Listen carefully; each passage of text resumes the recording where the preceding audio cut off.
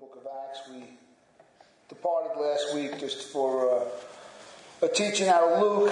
I wanted the church that was away to continue in the book of Acts with us.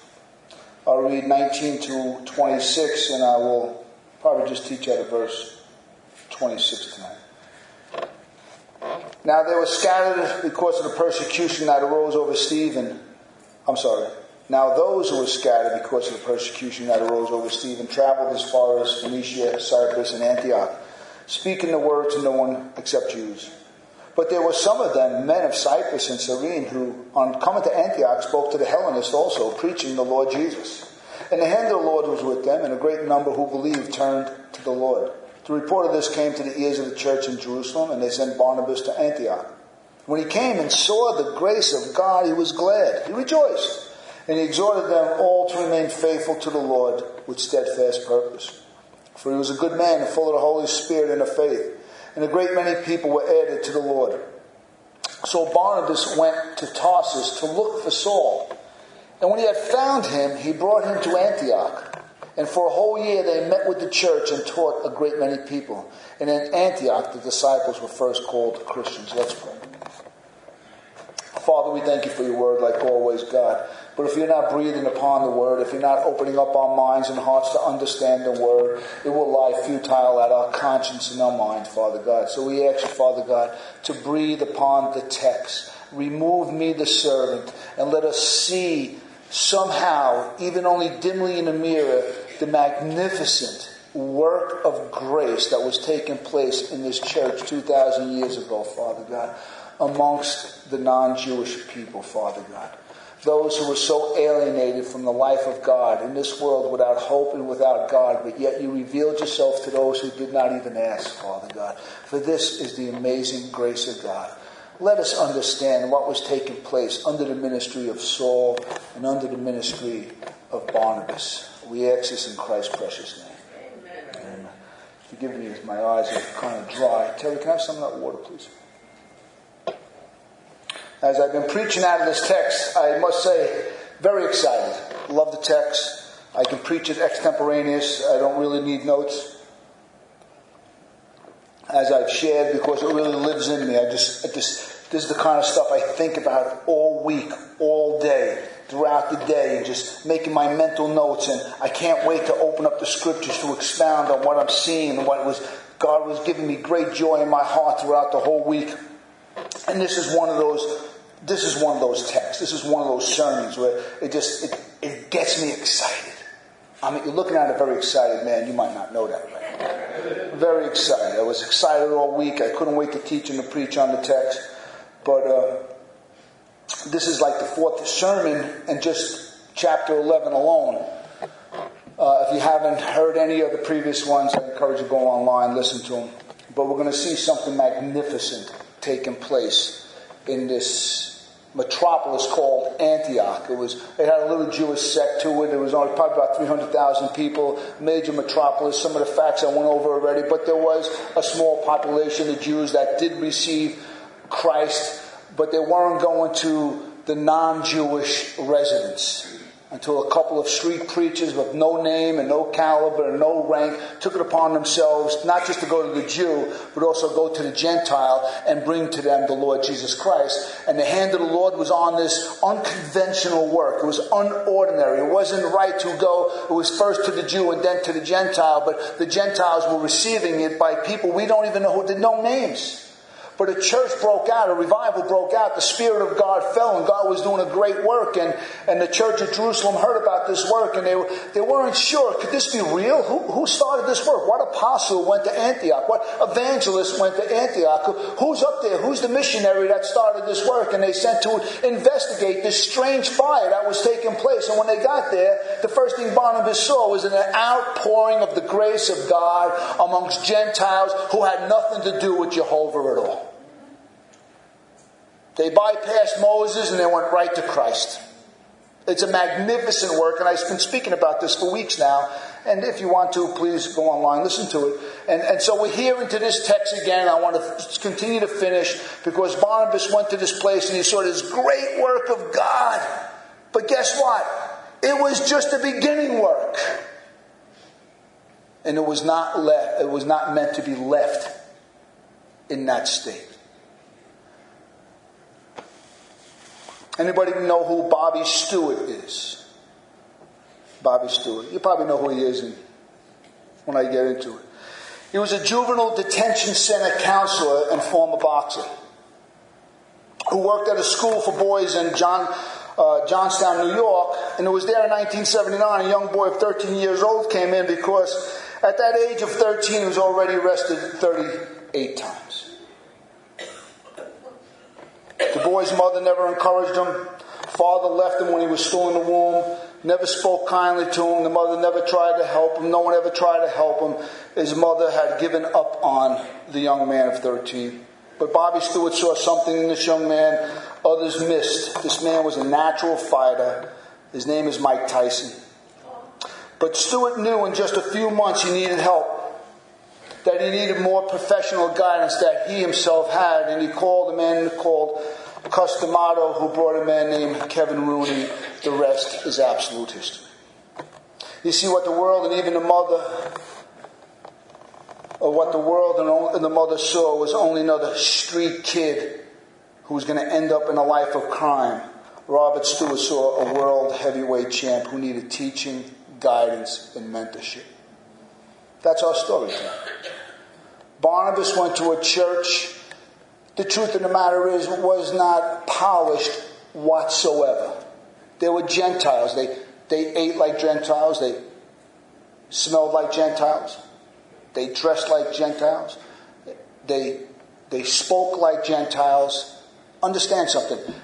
Coming from the church of Jerusalem, a polished church of teachers and prophets and apostles with a long lineage of being close to God, to go up into this new work of God was a strange thing. It looked nothing like the church of Jerusalem. And when Barnabas went there, he was a good man, filled with faith in the Holy Spirit. The last thing this church needed, is what William Barclay said, was a man with a rigid mind who made the law of Moses God and was shackled by its rules and regulations. The last thing this church was needed, a man that was going to come and preach to them the law. Barnabas was a man full of grace, and he could enter into this foreign culture, this foreign world, and examine the work of grace being done. But simultaneously, he knew they were infants in Christ. He knew they needed mentorship. He saw the potential. Like Robert Stewart saw the potential in that young man who everybody else just saw a criminal at 13. Somebody else could have walked into this church and said, what do you mean, Jesus? They're smoking cigarettes outside. Come on, look, the girls aren't dressed modest. Come on, I heard them cursing. And you see, that's what the rigid mind does. It sees only what negative, what needs to be changed. They can't see the grace of God. See, Barnabas went there, and guess what? They were probably still smoking. And they were probably still cussing. And who knows what else they were doing. But guess what? God was amongst them, saving them and changing them. Barnabas was a good man, filled with faith in the Holy Spirit. He saw the potential. He saw the hand of God there. He knew that there were a lot of cleaning up needed to be done in this place. But God was there. God was doing something. And Barnabas, being a good man and a good leader, recognized they needed mentorship, they needed teaching, and they needed leadership. And he went to Tarsus to look for a man named Saul, whom he already met. This is 10 years since chapter 9, at least 8, maybe 9, 10 years. We don't know if Barnabas has spoken to Paul in almost 8 or 9 or 10 years, but he knew Paul was called a Gentile, an apostle to the Gentile. He knew Paul was doing a great work amongst the pagans up in his area in Tarsus, that's southern modern Turkey today. And he went up there and he hunted this man down, probably 2 or 3 days to get there. He got there and he explained to Paul, there's a work of grace going on, but they're infants in Christ. They need to be taught. It's a beautiful story. He knew he couldn't do it alone. It's a testament to this man's genuine heart for others. He didn't try to grandstand and get the glory.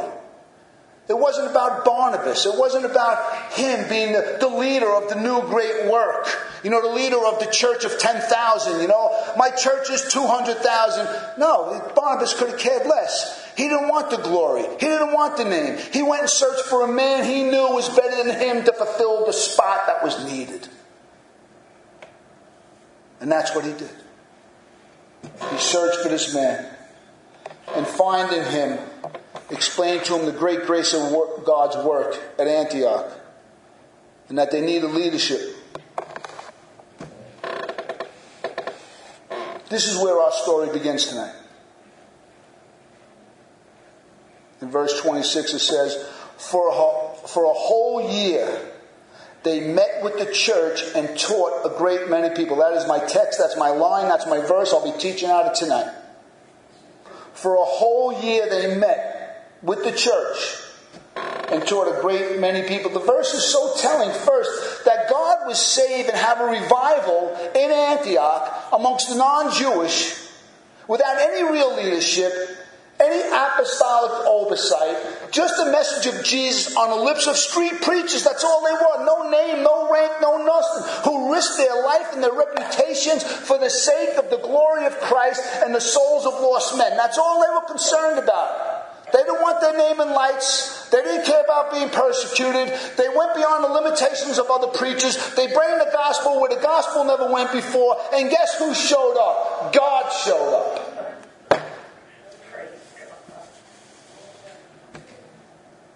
But it's also telling that God is a God of order.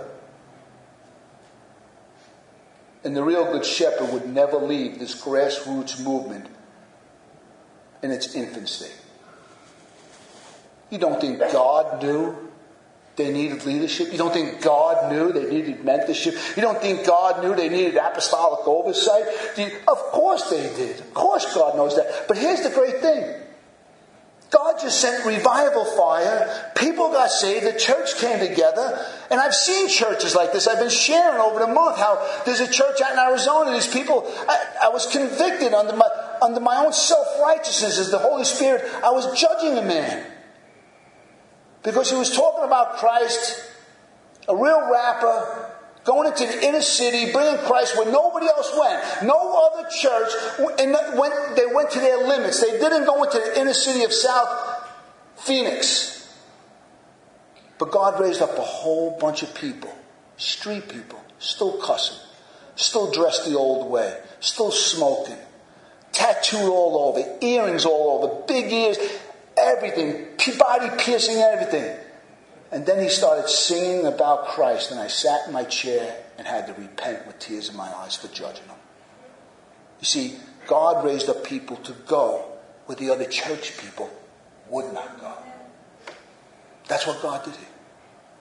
He raised up preachers to go where others would not go. That's why our text says they spoke only to the Jews. Then it says, but. God always has a but. But God raised up people and sent them there. And God poured out grace and they got saved. And they were happily saved. But guess what? They didn't know anything. Think about when you got saved. When I got saved, I knew nothing. I was just happy with God. I had loved the songs. I read my Bible. I didn't understand the word. But praise the Lord. Didn't care. What did you read today? I read Ephesians. Well, I had no idea. But I read it. And happy I went off to work.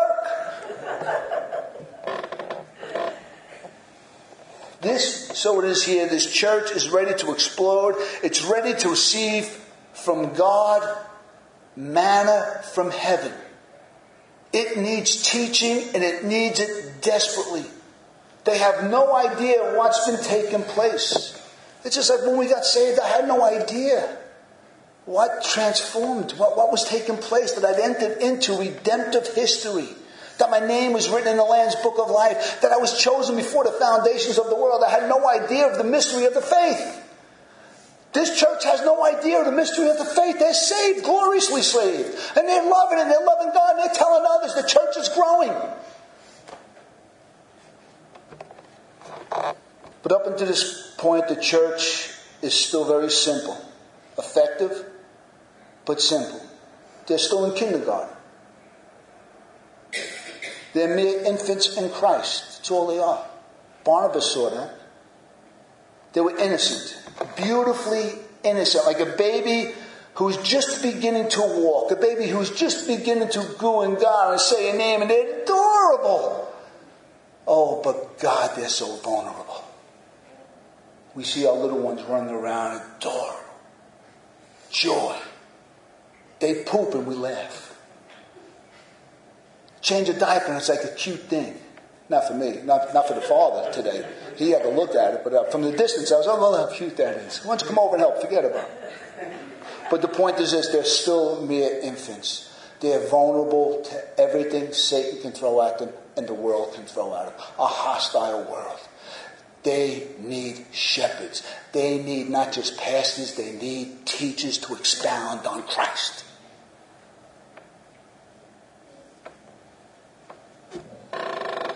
They're vulnerable, like all of us, in their own personal weaknesses, in their own personal blind spots, along with a hostile world that hates them. They don't know this yet. When this infancy is all coming to an end, please hear me as a pastor. There's a time for infancy, joyful, blissful, innocent infancy. But I'm telling you now, God does not want to leave you in that position. Amen? Our minds need to be renewed. Something wonderful is going to happen. They're actually going to sit for a full year under the greatest mind ever to teach, Christ.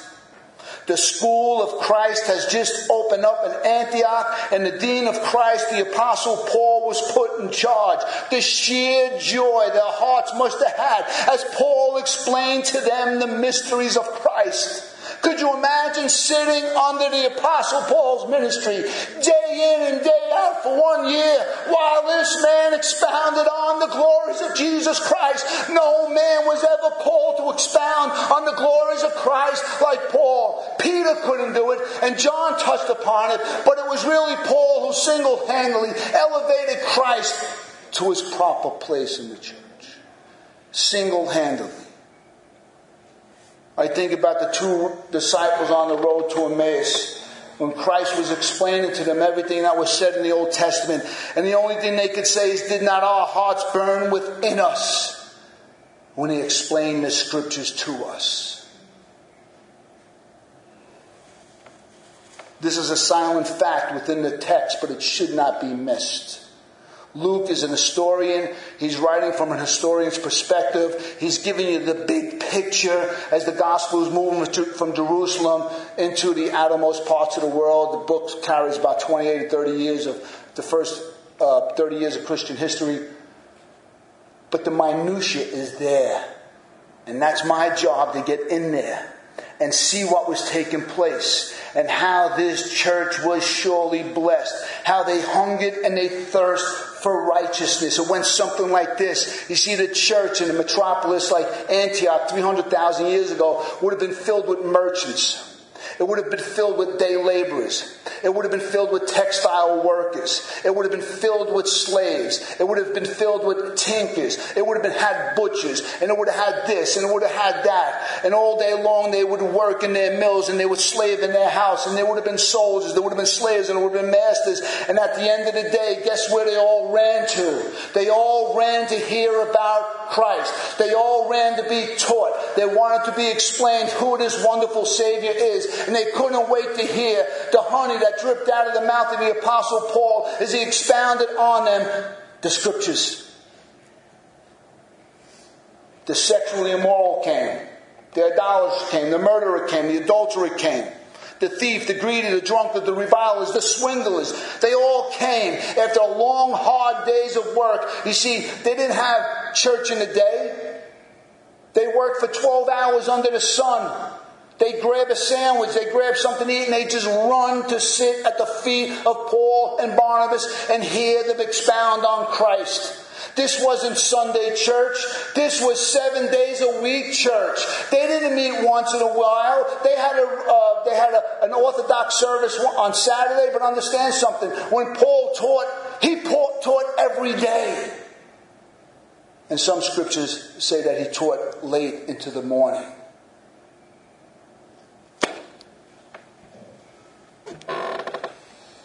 And for a whole year, Paul expounded to them from the scriptures who Christ was. A glorious, glorious time. His teaching method and how he conducted him and Barnabas over that year, we don't fully know. But one thing we do know, Paul had a systematic mind. Paul wasn't just, I don't know what I'm going to teach today. He had a mind that compartmentalized. He taught on the life, the death, the resurrection, the ascension, the glorious second coming of Christ. He broke it down. He pulled it out of the Old Testament. He pointed to the New Testament. He pointed to the new heavens and the new earth. He spoke about the resurrected body. He said what's sown into the ground is not raised. He knew about the resurrection body. He taught about the glorified body. He taught everything there was to be taught to this church for a solid year. His epistles give us amp content to his teaching. The work of Christ now as high priest and wonderful second coming and the new heaven and earth would have been consuming to them. There was nothing left undone that Paul did not teach. He taught about the Holy Spirit's role in the new birth. The Holy Spirit's role in our new lives. He would have taught how all men have fallen short of the glory of God. He would have taught them how they were created in the image of God. Listen, they were pagans. They were filled with superstitions. And now they're hearing how all men were created in the image of God. But they fell into idolatry. And that all men started worshiping the creation rather than the Creator. They would have had an aha moment. That was me. I was an idolater. I worshiped the moon. I worshiped the sun. I worshiped the ground. I worshiped the fertility God. And now it's Jesus Christ. Jesus alone is God. That was brand new revelation. That was overwhelming to them. It's just like me and you when we get saved, when I came out of Catholicism. And God had to strip me of all my pagan thoughts about who God was. And to grasp the real Jesus. Not a man-made Jesus, but the real Jesus of the Bible. That was held away from me. All my life, I never heard about the real Jesus of the Bible. That's the same thing going on with them. There were no atheists 2,000 years ago. Everybody worshipped a host of gods.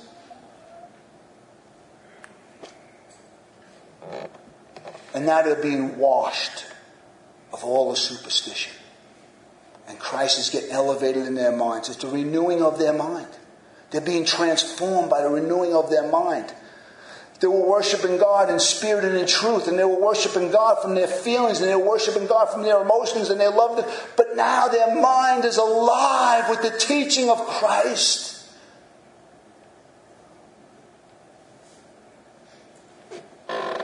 He would have taught the supremacy of Christ as Creator and Redeemer. That there is no other gods. There's only one mediator between God and man, and that's the man Christ Jesus. They would have been washed away of all their superstitions on how to please God when you're having a guilty, bad day. How to please and atone for your own sins through sacrifices because you're guilty. And just to rely on the mercy of God. And instead of feeling guilty, you praise God for the washing and regeneration of the Holy Spirit. You praise God that your name is written in the Lamb's Book of Life. They would have praised God when they understood there is no, now, never, ever condemnation for those who are in Christ. Could you imagine how they experienced the teaching of Paul?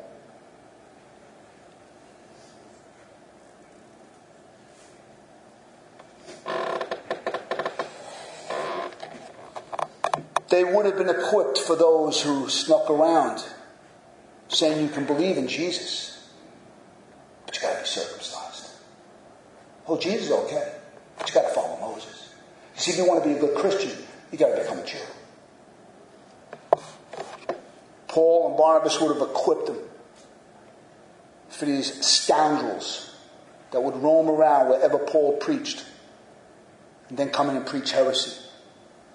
Oh, we're all on the same side.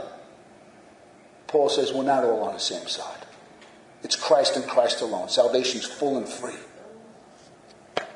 He was equipping them. He was preparing them. They're not vulnerable infants anymore. This is a glorious church. Listen to, after a year in this church, if we move forward to chapter 13, verse 1, listen to what chapter 13, verse 1 says. Now they were in church at Antioch. Listen to this church now. Now there's prophets in it. There's teachers in it. Barnabas, Simon, who's called Niger, Lucius of Syene, Manaen, a lifelong friend of Herod the teacher at Console. You see, this church that was mere infants, a year later, sitting under the ministry of Paul and Barnabas as they expounded Christ, is no longer this little infant, vulnerable church. They're a formidable church. They're sending out missionaries now. This church went where the church of Hebrews failed to go. In Hebrews we find this. For though by this time you ought to be teachers, you need someone to teach you again the basic principles of the oracles of God. You need milk, not solid food. He's rebuking the church. For everyone who lives on milk is unskilled in the word of righteousness, since he's still a child. Barnabas found a church that was a child. Like Robert Stewart found a child who was a criminal, but he saw the potential in them. Or what Paul said to the Ephesian church, until we all attain the unity of the faith and the knowledge of the Son of God, to mature manhood. Understand something. A year ago, this church was an infant church. They were innocent. They were gloriously saved, but they were immature. No more. This is a mature church. To the measure and stature and fullness of Christ. And why is that? So that we may no longer be children, tossed to and fro by waves and carried about by every wind of doctrine, by human cunning and craftiness and deceitful schemes. This church now, after sitting under the teaching of Paul for a year, after hearing Barnabas for a year, was one rock solid missionary church, known for its prophets and known for its teachers.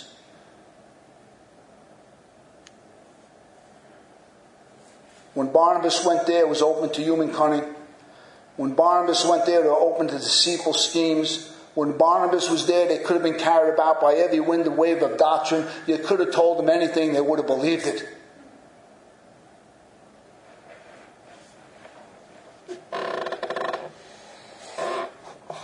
This church started as babes in Christ, but did not remain that way.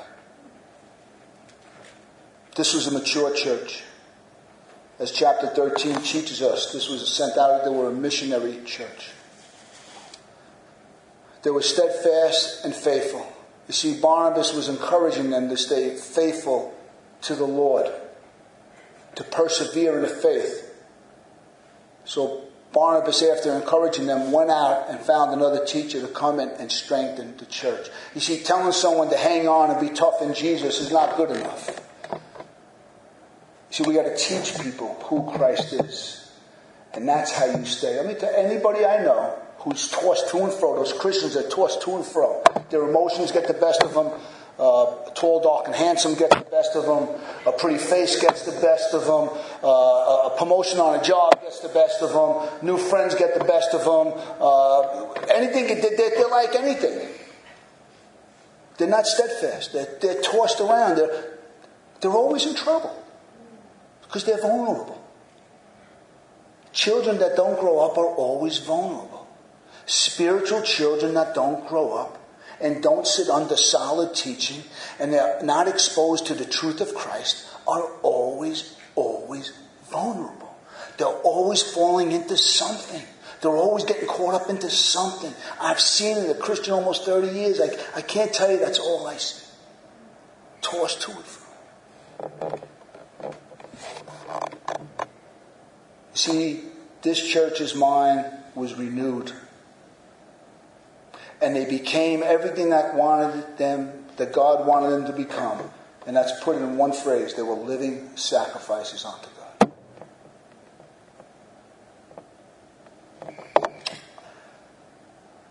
My desire was to capture the magnificence in that one verse that they were taught for a year. And that's what lives in us. That's what lives in this church. That's what lives in my heart. It lives in John's heart. It lives in our heart. That if you want to be elevated spiritually, if you want to grow spiritually, you have to be nurtured on solid Christ teaching day in and day out. Getting a 20-minute sermonette on Sunday will never, ever prepare you for what lies ahead. You can never do it. Even one sermon a week is solid. It's a great start to hear it and understand it. But then I'm moving into application now. All right? I'm passionate about it. There is no reason why we cannot daily, not every once in a while, daily feed ourselves with solid expository teaching on who Christ is. All you have to do is have an iPhone with it. And anywhere throughout the day you can pull up solid biblical teaching that's going to feed and nurture your soul and your mind. A church should be rock solid on the teaching of Christ. A church has to be, by design, a church that rightfully discerns the difference between the Old Testament and the New Testament. Has a true understanding of grace, that it's only through grace you're saved, and that grace empowers to live. No law keeping could ever empower someone to live the Christian life. We don't point to do's and don'ts. We point to done. I don't tell you what you need to do or what you should do. You know that by now. John doesn't teach it. I don't teach it. We don't teach it. We preach to the finished work of Christ. Look at what Christ has done and get your strength from the finished work of Christ. That's why Hebrews can say, look to Jesus, the author and perfecter of your faith, who himself was tempted and tried. Look to him for your strength. Don't look to Moses. Don't look to the pastor. Don't look to the friend. Ask for prayer. But if you want to be strong, you got to look for Jesus. But understand something. That young church would have said, but who is he? They needed to be taught. And the more we hear rock solid exposition on the person and work of Christ, and the more my mind is renewed with understanding of who Christ is, the more I can see. I'm not looking at a little Jesus from a mile away. I see this big, robust Jesus. My eyes are fixed on him on the cross. I ask all of us, why in the world would anybody who calls himself a Christian, who lives in the 21st century, not saturate our mind with daily teaching of Christ? Let me tell you what was absent in this church. You know what was absent in this church? What was the sermon about? I'm not too sure. What did Paul teach about? Don't know. Are you going to go to church and hear Paul today? Not really. Had a long day at work. Understand something. What's absent in this text is one excuse. But what I do see in the text, and I'm not missing it, they hungered to come hear Paul for one solid year. To the point that now they're not immature children. They hungered to hear the truth.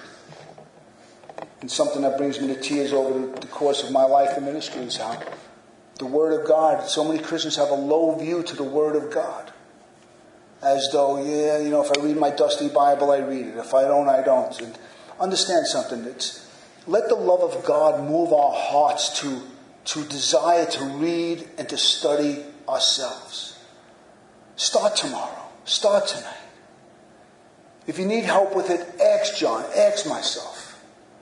We could turn you on to 10 different radio stations. We can give you great authors to read. There's nothing God won't do for you. No one here is beyond renewing of their mind. No one here is to the point of the simple that can't understand the Word of God. The Word of God is wise enough is strong enough to make the simple wise. I'm encouraging everybody here as a pastor as I go through this text. Feed yourself every day with the Word of God. Every day. Please speak to me and John about that. Barnabas was a man who can recognize a genuine work of God in someone's life. At the same time, he recognized a lot of blind spots, a lot of weaknesses, a lot of vulnerabilities. The culture was still there. The old man was still there. There was an exercise of the flesh. Understand something. They're no different than me and you. But he saw a genuine work of God. He stepped back and he slowly went to work on their behalf by introducing them to the real Jesus. You know, we need to take it upon ourselves to recognize those who are still struggling intellectually with the Word of God. There are some people that just go to church and sing. And please, I'm not taking away anything from worshiping God. Worshiping God and singing is dear to my heart. Dear to my heart. But we have to encourage each other to daily, not just be in the Word, but sit under teaching that explains the Word of God. The church today is void so much of proper understanding, a proper explanation of who Christ is in all His glory. And it shouldn't be. It really shouldn't be. Father, I thank you for the text. I thank you for encouraging my personal heart, Father God. I hope and pray that it encouraged the saints' hearts here at Sonship today, Lord God. As we saw how you genuinely saved the people in their infancy, in their innocence, in their vulnerability. But as the good shepherd, you would not leave them in that shape.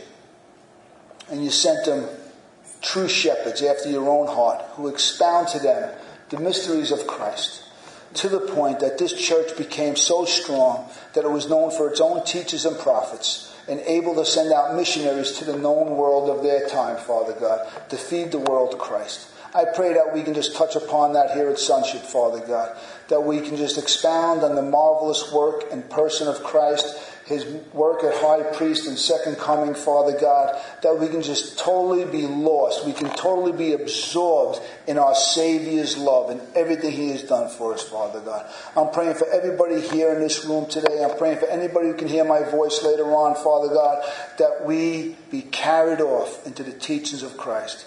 And I pray, Father God, that just like the saints at Antioch were first called Christians, I pray that people can recognize that we are different in manner, in attitude, in thought, in word, in action, that our mannerisms are different, our speech is different, that we're not reactionary human beings, but we're thought-provoking human beings who know the mysteries of Christ, Father God. And I pray, Father God, that you stop chipping away at our emotional reactionism, where we're just so fast to react in the negative, Lord God, because our minds are still not renewed, and we're still tossed to and fro by every wind and wave of doctrine, tossed to and fro by every negative emotion, tossed to and fro by every fear that comes against us, Father God. Strengthen us, God. Make us formidable. Let us be living sacrifices, Father God. Let us grow to the full, mature stature